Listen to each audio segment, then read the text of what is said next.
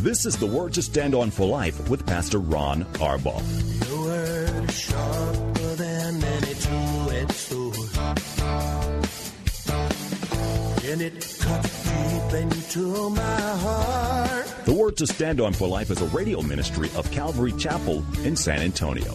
A live call-in show here to help you answer your questions about the Bible and how to apply the Word to your daily life. For more information on Calvary Chapel, visit our website, calvarysa.com. Get your Bible questions ready and call in now to 210-340-9585. It's The Word to Stand On for Life with Pastor Ron Arbaugh.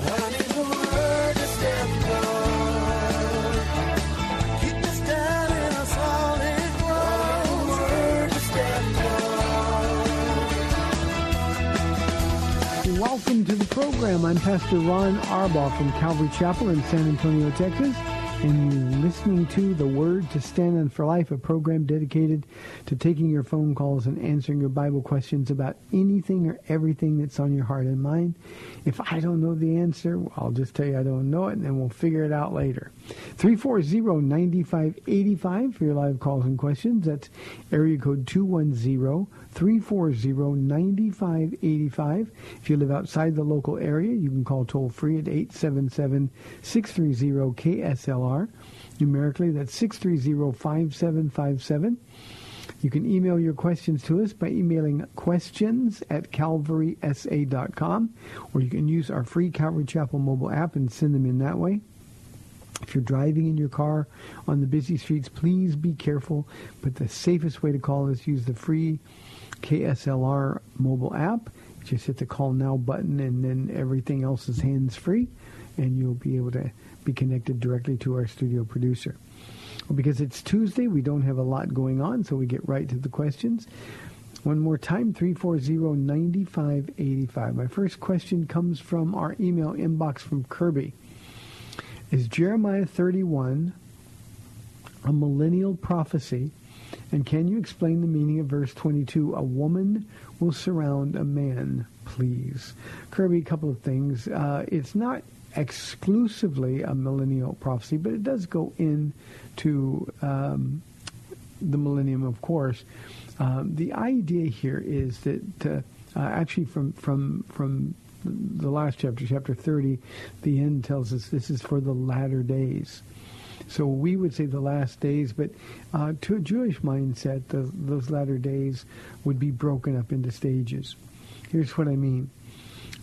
Jeremiah was writing from Jerusalem at a time when Nebuchadnezzar, Babylon, was taking different groups of people over three specific exiles into captivity in Babylon. He'd start off with the best and the brightest. That was the Daniel, Shadrach, Meshach, and Abednego group.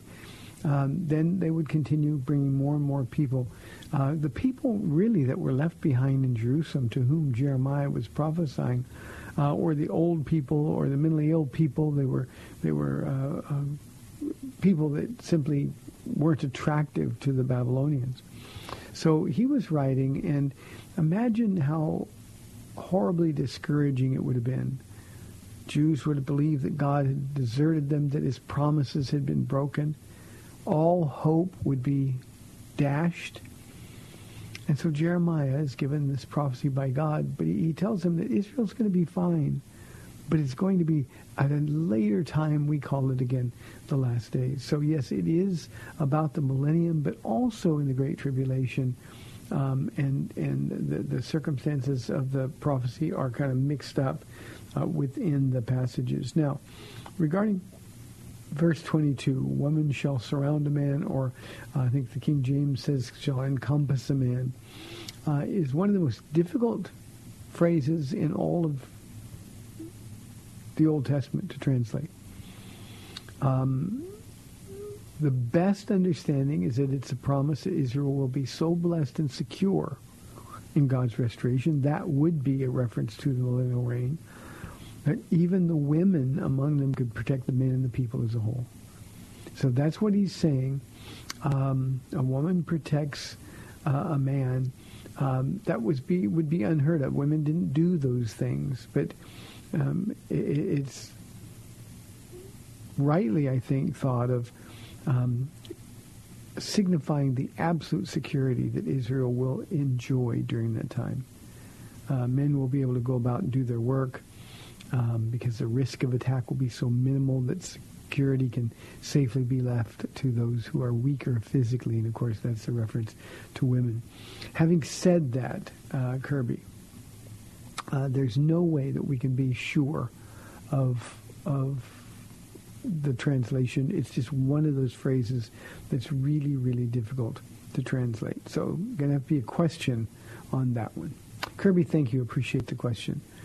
Here is a question from our mobile from Rich. Oh, this is the one I wanted to do first. Rich, I told you I'd do this today to start the program, and I forgot. His question yesterday, right at the end of the program, was what should a believer do practically to know and understand the will of God? Rich, what I didn't have time to say yesterday was that to know the will of God, you've got to be a man of the Word. It's just that simple. To understand it, you've got to obey it. You see, sometimes, in fact, in my life, many times, the will of God is not understandable. God asks me to do things that I know are in His will, but they make no earthly sense at all. And the only way you'll ever understand those things is to be obedient in them and let the Lord bless you. So we should do practically, be in the Word, and then be obedient to whatever He tells you to do. Not asking questions, not waiting for whys, no Gideon fleeces, no waiting for open doors or closed doors, but just be obedient when God calls. Another way that we can know the will of God is to be obedient to the will of God that we do know.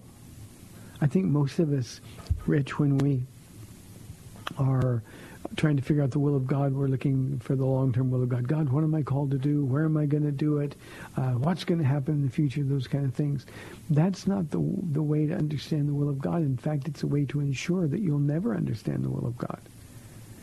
So we do the will of God now in our day-to-day, minute-by-minute lives. No matter how mundane, no matter how simple it seems, the will of God is that we would walk filled with the Spirit. The will of God is that we would flee from sexual immorality. The will of God is that we would refrain from coarse jesting. I was in the gym with a believer just last week, and he says, "Oh, you're going to have to excuse me. I've just got a really bad habit. I love the Lord, but I got a bad habit. I have an ugly mouth." And I said, "But you know that's not the will of God, so the only way that you can know and understand the will of God is to be obedient." And sometimes we give ourselves a pass, Rich, on those things. So whatever it is, to forgive others as we've been forgiven by God, to drink moderately, if at all, not to be angry, but instead to exhibit the fruits of the Spirit. If we're not doing those things, Paul says, rejoice always. I say it again to you, rejoice. If we're not grateful Christians, with thanksgiving make our requests known to God. If we're not grateful for what He's done, then we're not in His will.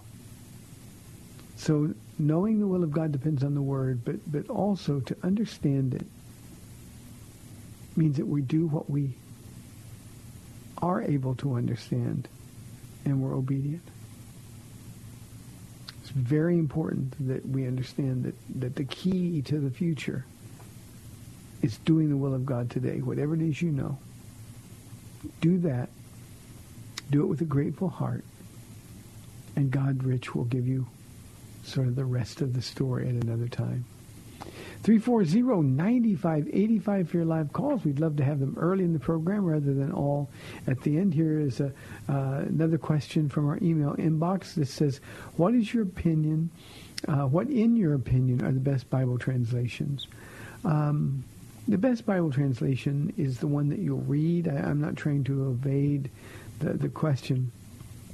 I think far and away the best New Testament translation is the 1984 edition of the NIV.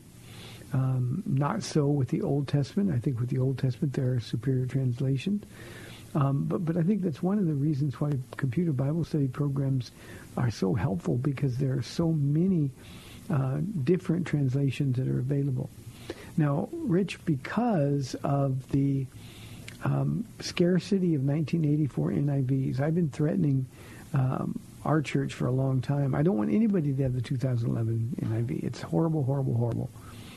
But because the 1984 version is getting harder and harder and harder to find, I've been telling our church for, 5 years now that eventually we're going to change, because I don't want anybody buying those bad NIVs. And we just haven't done it yet, because nothing has ever really made me as comfortable. Now, I will say this. I have been reading a lot out of the New Living Translation for the New Testament, and I love it.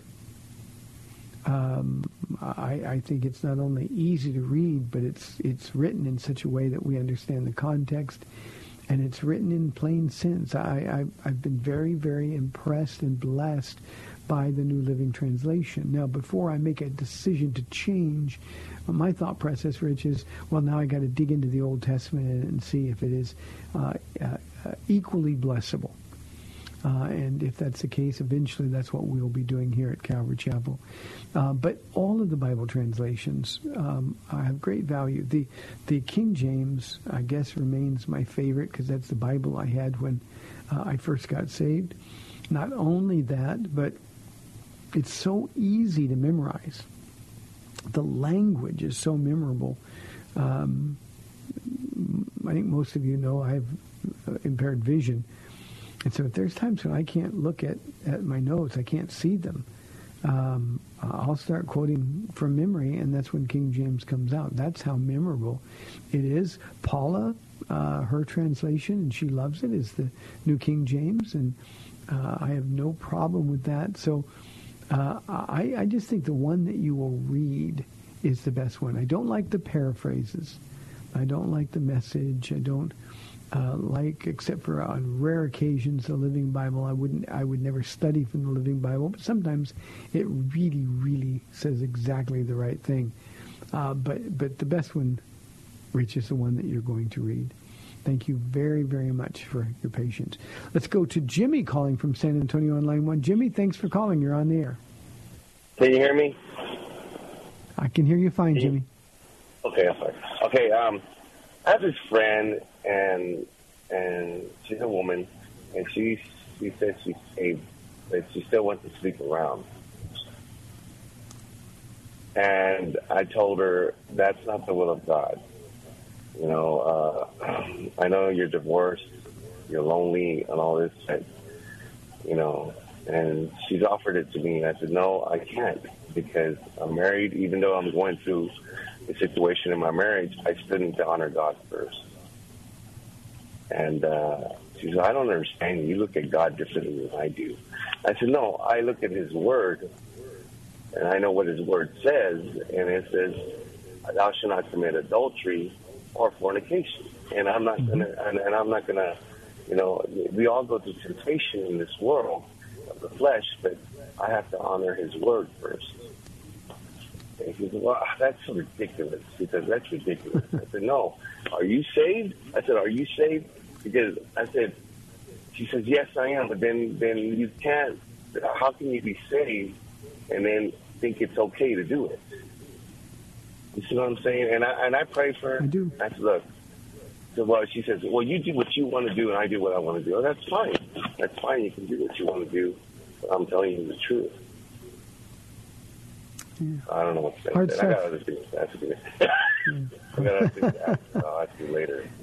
But, you know, I'm just trying to say, I mean, I go through temptation too, because, you know, my wife is not very submissive and all that, but I can't dishonor God. I told her, God is my first love.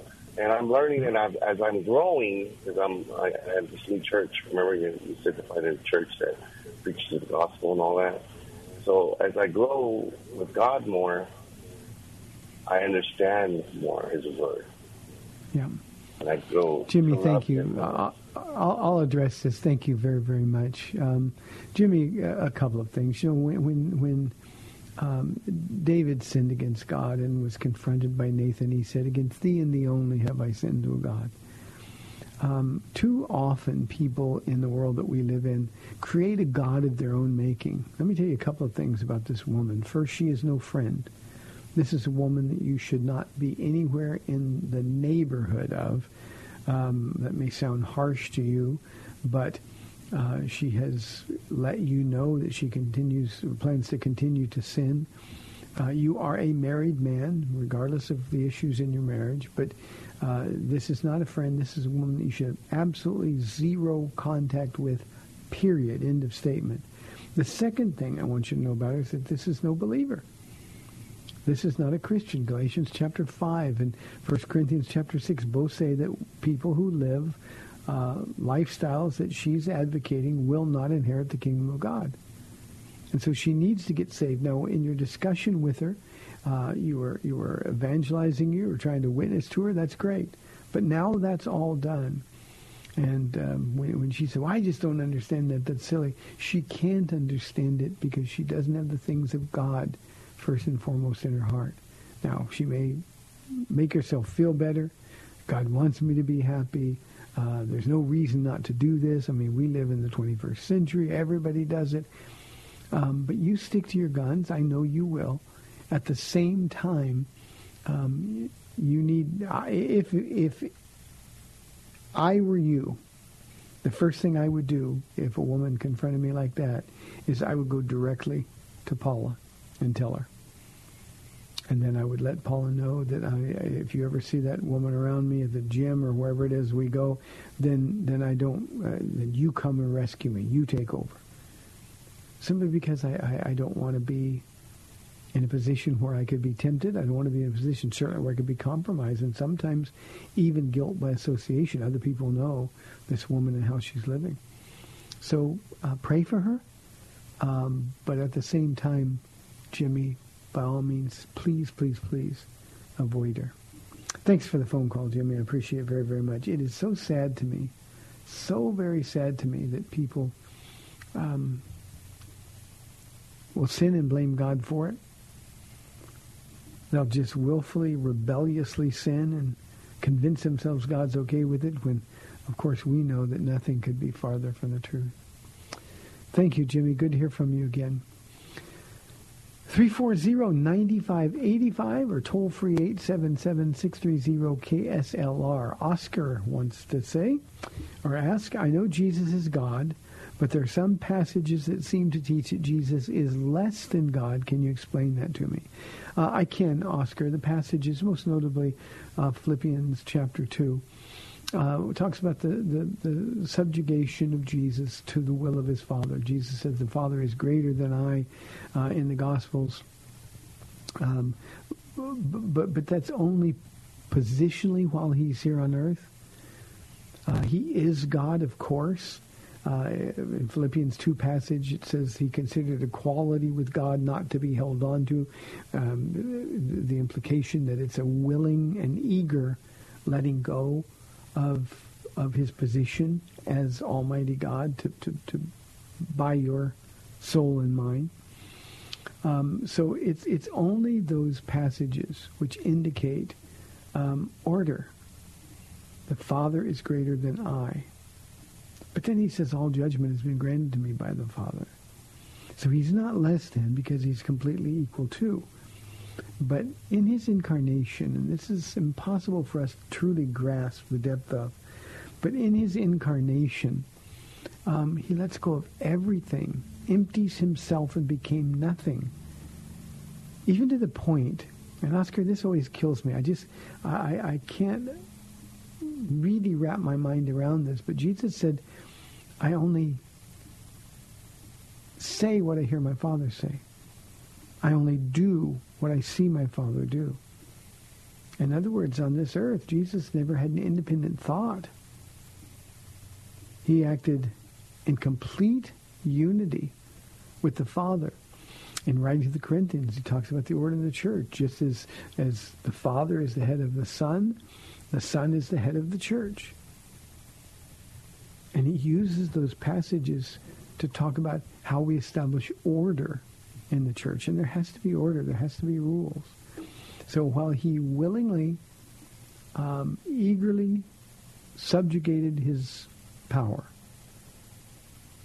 it didn't make him any less than God the Father or God the Holy Spirit. So I hope that makes sense to you. Jesus walked in obedience. He did it as an example for us. If he walked in obedience, if he emptied himself, then we can walk in obedience and empty ourselves and submit to the will of our Lord in our daily lives. We can walk according to the Holy Spirit just like he did when he was here.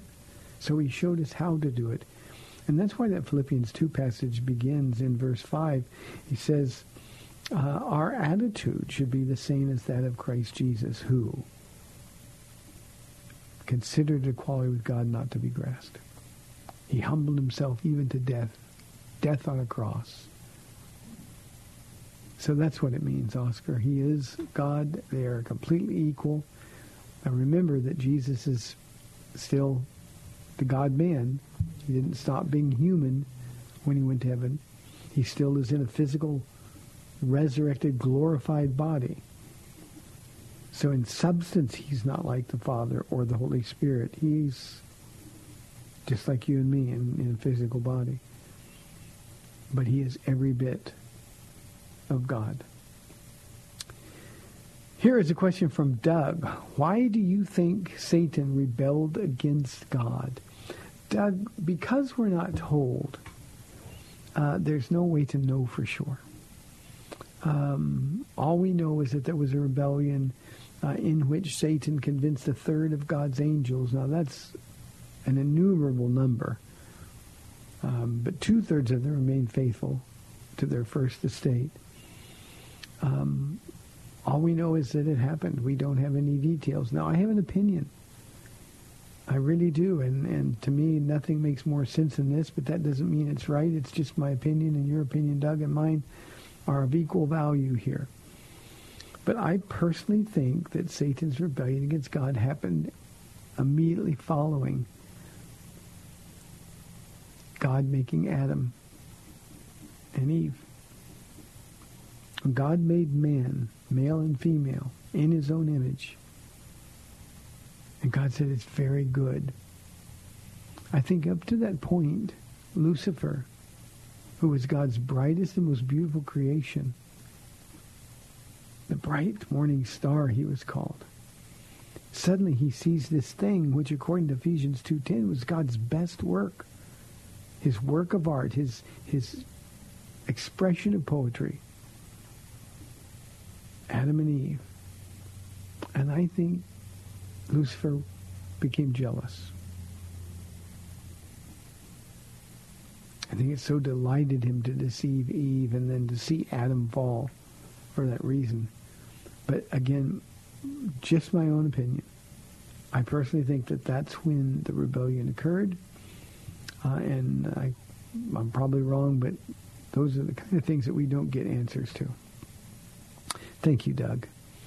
I've got a few more minutes left in this half of the program. We'd love your live calls and questions. If you have anything anything on your mind or going through your heart. Here's a question from Sheila. Pastor Ron, was Ellen G. White a prophet? No. In a sense, she was a false prophet, which means she was not a prophet at all, not a prophet of God.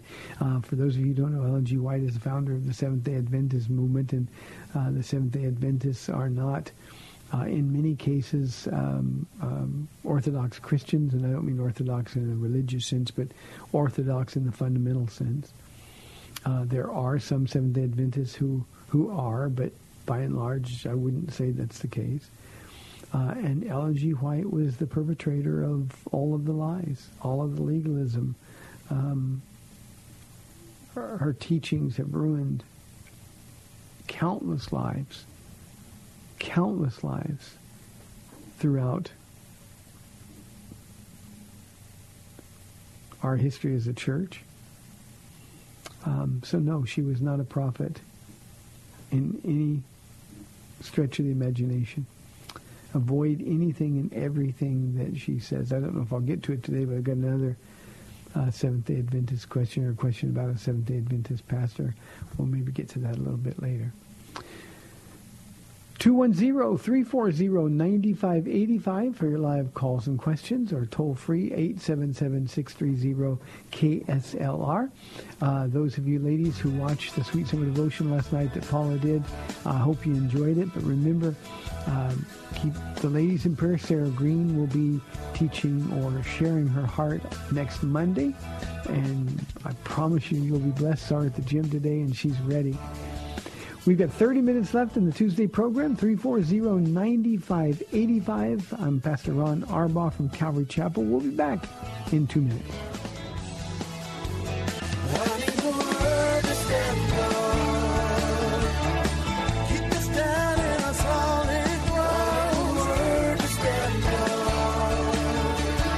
Welcome back to the Word to Stand On for Life. We're taking your calls at 340-9585 or toll-free 877-630-KSLR. Now, here's Pastor Ron Arbaugh. Welcome back. We've got 30 minutes left in the program. Plenty of time for your live calls and questions at 340-9585. Here's a question from Charles. Charles says, why is the Christian view of heaven so narrow? What about people who are raised in other religions? Charles, I'm assuming you're a believer asking this question, and maybe a new believer. But don't take this personal. But this kind of question always frustrates me a little bit. It frustrates me because the biblical view of heaven is so broad. It's so all-encompassing. There's not a single person on this planet who has to go to hell. Not a single person. Jesus, when he was talking to Nicodemus in John chapter 3, he laid out the problem. We're all born condemned. We're born with a sin nature. Because we sin, we're separated from God. So nobody deserves heaven. And a question like this, Charles, sort of implies that we deserve heaven. Especially if we're nice people, or in your view, people raised in different religions are just trying to be good and they're believing what they believe. But you see, that's the problem. We're all born condemned. And that God would let any of us into heaven is nothing more than an act of marvelous grace. Now, Jesus said the road to heaven is narrow, but here's why, because few find it.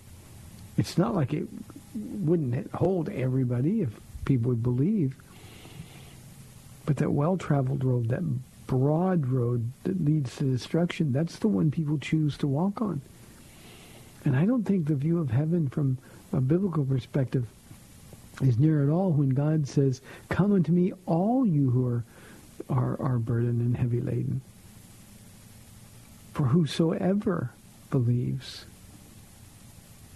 I mean, that's about as broad as you can possibly get. Now, here's the reason that only born-again Christians are going to be in heaven. Now, I didn't say religious people. I didn't say good people. Only born-again Christians are going to be in heaven. Now, every time I say that, people get angry with me. But the reason is as straightforward as it can be. Only born-again Christians have had their sins forgiven. And when we stand before the Lord on the day of judgment, all judgment has been granted unto me by my Father, Jesus said. So when the world stands before Jesus, we have two choices. We can stand before him on the basis of what we have done in our lives, or we can stand before him on the basis of what he did for us. As for me, Charles, I want to get to heaven, and somebody says, well, why should you go to heaven? Well, the answer is simple. Jesus died for my sins. I'm perfect. The man or the woman who is still in their sin is a man or a woman who made the wrong choice. They're going to stand before God naked. Do you remember in the Garden of Eden, Charles, when right after the fall, Adam and Eve were hiding from the Lord? Adam, Adam, where art thou, Adam, the King James says. Now, God knew exactly where they were. He was asking the question to get them to repent, and he confessed his sin. The woman that you gave me was deceived. She ate, and I ate with her. And they discovered they were naked. It's an amazing thing to think about. The perfection of the garden, walking in the cool of that garden with God day after day. You know, we read it like it was on the first day or the second day. That's not the case. And yet they still made the willful choice to sin. And because Adam is our federal head, we all inherited the sin nature. And yet God let them in. Why? Because they repented. They confessed. That's all we have to do. So I would beg to differ. I think the view of heaven from a biblical perspective is so broad that it's hard to miss it. I always tell our church here, Charles, that Jesus makes it so hard to get into hell that we have to literally step over his dead body to do it. I think that's very generous of him. I don't deserve heaven, but I guarantee you I'm going to be there. So I think God, again, is being very generous. Regarding people that are raised in different religions, that's kind of a dishonest argument, Charles. Here's the thing. Everybody who's ever lived can see that there is a God. I know we have a lot of people that, you can't prove God, you can't see God, I can't believe in God. All they have to do is look around. Paul says our conscience confirms there's a God. The heavens declare the glory of God. We know that for the whole world, the law of Moses revealed the character of God. So everybody's without excuse. Now here's the thing that we forget. If you serve a God, now you have somebody say, well, I believe that my dog is a God or my cat is a God. They owe it, if they're going to be intellectually honest, they owe it to themselves to find out whether or not that's true. If Jesus isn't God, I want to know. That's why I spent so much time trying to find out for sure about this Bible. Is it really the Word of God? And can I count on, depend on those promises? So if I am a Roman Catholic and I believe that being a Catholic is the way to heaven, I better find out if it's true. And there better be an objective measurement. And there is the Word. If I'm a Muslim and I believe that Muhammad is the way to heaven, I better find out that there's some evidence, not just what people have believed for a long time, because people always believe easy things, the lies. I better find out. Well, the same thing is true of any other religion. Intellectually honest people will find out if what they believe is real. They'll throw away tradition. They want to know, is it true? And we as Christians have an objective standard of measurement.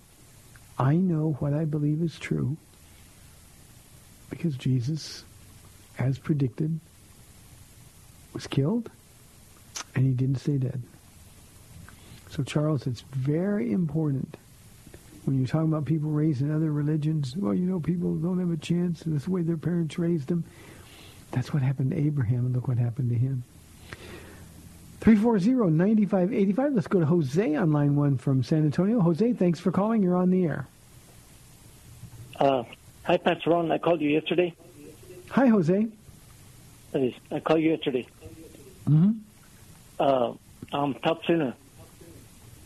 And lately, I've been listening to a lot of pastors. You might be familiar with them. David Jeremiah. Tony Evans, Paul Shepard, Raul Reese, Ray Brown from San Antonio. Okay. Can I get your take on them? I'm lost. Okay, I can, Jose. I can help you with that.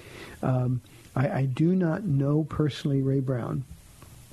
I find him difficult to listen to only because of his style. It's just something to me, it's not teaching, but there's no doubt that he is a believer And I've never really found fault in the things that he said. I haven't listened to him a whole lot, and I don't know him personally. So if he's your style, then I'm sure he's going to be just fine. The others, Paul Shepard, I think, is one of the most gifted Bible teachers that we have. He's had some problems in his personal life in the past. I hope and pray that all that's well, but he is a wonderfully gifted teacher. The other two I know. Raul Reese, of course, is a friend. We've had him here at our church. And a different style than I've got for sure, but I think somebody that's dependable and worth listening to. And David Jeremiah, who I know less well than I know Raul, David Jeremiah is rock solid. I've never found anything that he said that I would have any question with. So I have no problem at all with the men that you mentioned. I think listening to different pastors with different styles is fine. They're Orthodox Christians. By that I mean fundamentally Orthodox. And I think listening to them can help you. Can I say something else, Jose? You told me yesterday you were a pretty new believer. When I was a new believer, I listened to everybody, and what the Lord used that to do in me was to teach me discernment. He taught me to be a Berean in the sense that when I would listen to the things that they were saying, I'd go check them out to see if they were true. I wanted them to be true. In the process, I found out that a whole lot of people that I was listening to weren't telling me the truth. But it's a good thing to listen to absorb as long as you're also studying your Bible for yourself. I think too often in our internet culture with the prevalence of radio programs, not only on the radio but online, I think sometimes we substitute Bible study for that. We listen instead of studying for ourselves. What I would ask you to do, Jose, is to dig in. Don't be frustrated with stuff that you don't understand. You know what I did, Jose, when I was a young believer? I always kept right here on my desk. I've got a yellow legal pad sitting right next to me. I've done this from my days in business before I was ever saved. And I have that yellow legal pad to the right of my Bible, have my Bible open, and anything I didn't understand, I would just make a note. What is this? Or I don't understand this, and make a note of it. And then as I kept reading, the Lord would give me some light on those things. And then when I would listen to other Bible teachers, and I went to a lot of different churches, I couldn't get enough, and I listened to everybody that I could get a hold of on the radio. We didn't have internet back then, but everything I could get a hold of on the radio. And I began to develop a sense of discernment. And God wants you to have that sense of discernment. I promise you, He'll give it to you. So you keep listening, and I think all four of the men that you asked about are great examples. They're just different. You asked about one other, and I forgot that for a moment. I want to touch on him, and that's Tony Evans. And Tony Evans is just another who's rock solid. I love listening to Tony Evans. Especially you can get him online when he's answering questions and things like that. But Tony Evans is an impeccable reputation, and he's somebody that you could listen to without any fear of all. Doctrinally, he would differ from me in a couple of minor things, but those things are so minor that they really don't have any merit at all. You can listen without worrying about it at all. So Jose, just as long as you're reading your Bible yourself, you go through the Bible, you let God speak to you, you make note of the things that you don't understand, and then what will happen is that you'll start getting answers to those questions, and you'll start learning to listen to the voice of God as He's speaking to you through the Word of God.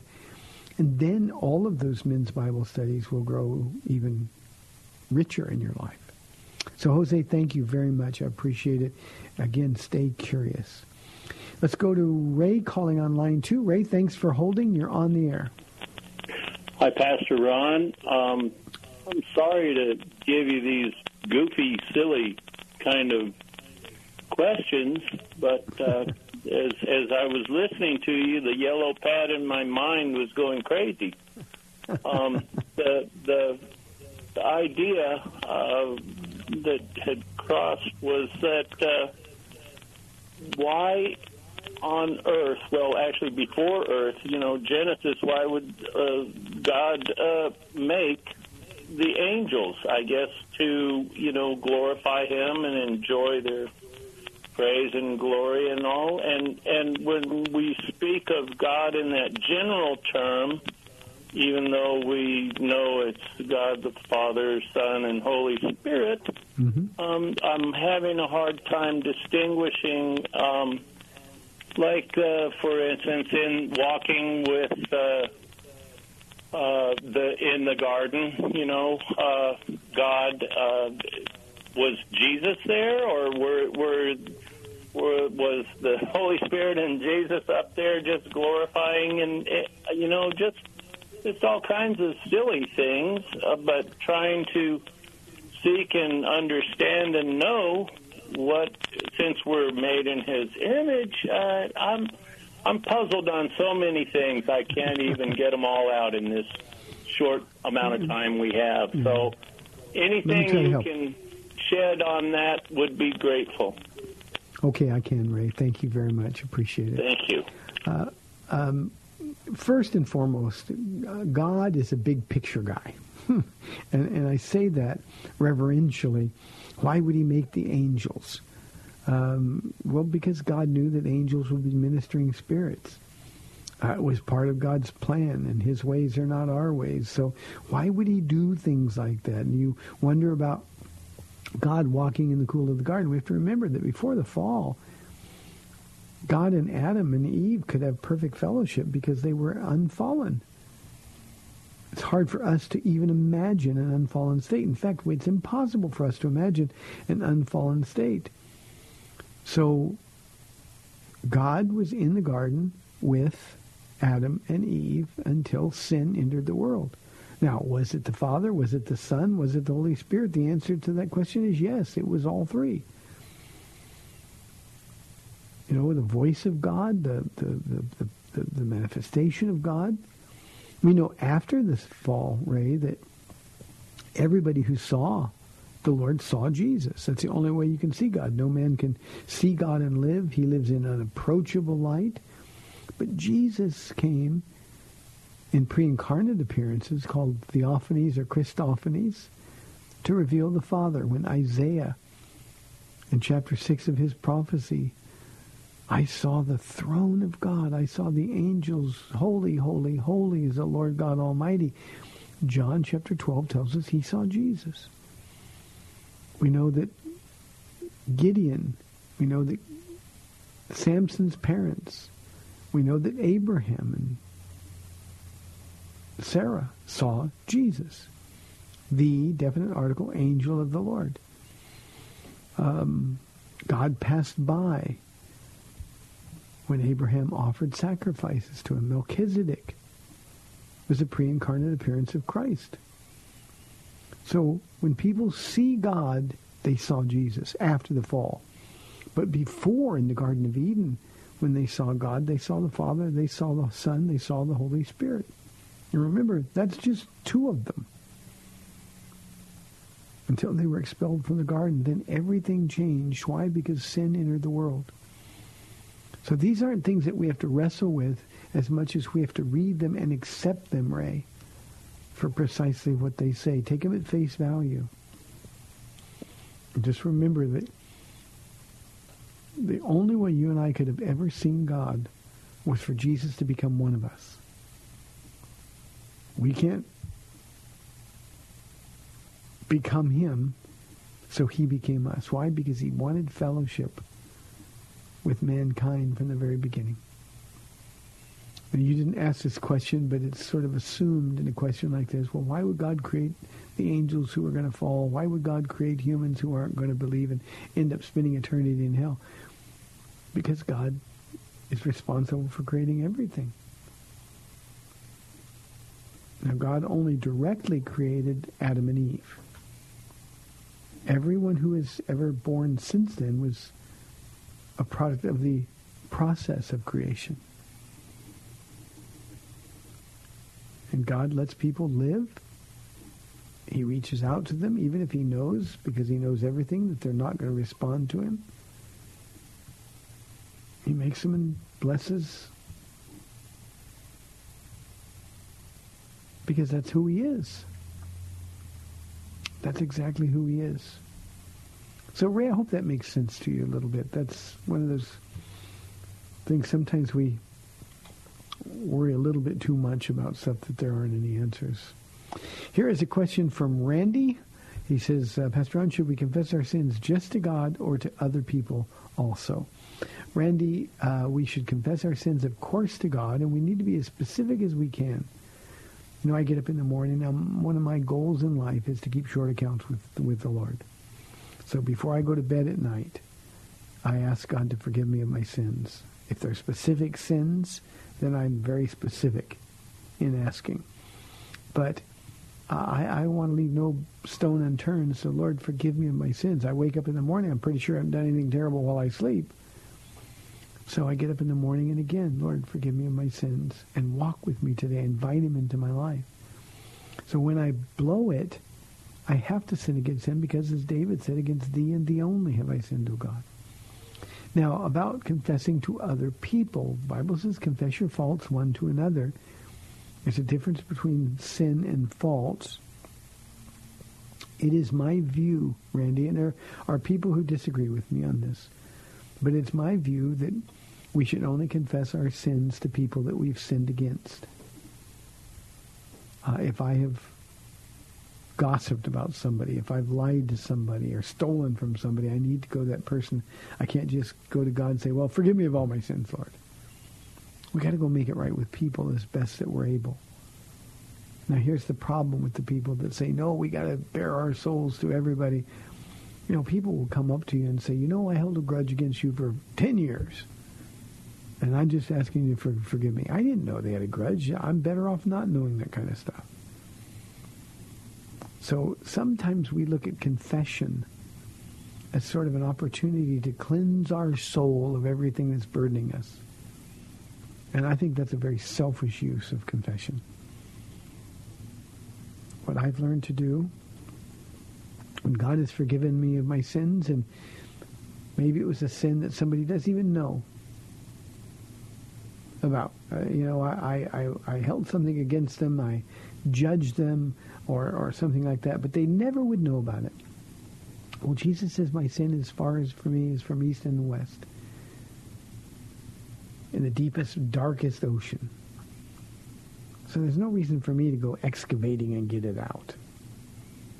If I make things right with God, and I haven't really offended somebody because they don't know that there was an offense, then it's better just to leave it where it was and change your behavior toward that person.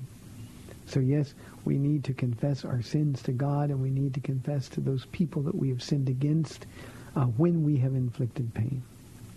Thank you very much. Here is our last question of the day. This is from Marv, and this is the other Seventh-day Adventist question that I hinted at earlier. Do you recommend the ministry of Doug Batchelor? Marv, no, I don't. He's a Seventh-day Adventist. That's legalism, bordering on cultism. I don't know that much about Doug Batchelor. I have seen him on my cable a couple times. Early Sunday mornings, he has a program that comes on, and I've tuned in and wondered a little bit about him. But he is a Seventh-day Adventist, and I cannot, with a clear conscience, recommend anything that's Seventh-day Adventist. It's just wrong. It's poor scholarship. It's dishonest scholarship. It's just not something that I can do. He has a very pleasing style. I'm sure he's the nicest guy in the world, and I'm pretty sure he's a real believer and we'll be in heaven together. But if we start confusing the Sabbath, if we start being bound by legalism, then we're really, really missing the boat. So no, I don't recommend him at all. Hope that helps. Well, there's the music. I thought I had time for maybe one more, but I didn't. Thanks for tuning in today. This has been the Tuesday program. I'm Pastor Ron Arbaugh from Calvary Chapel in San Antonio, Texas. You've been listening to the Words of Stand On for Life.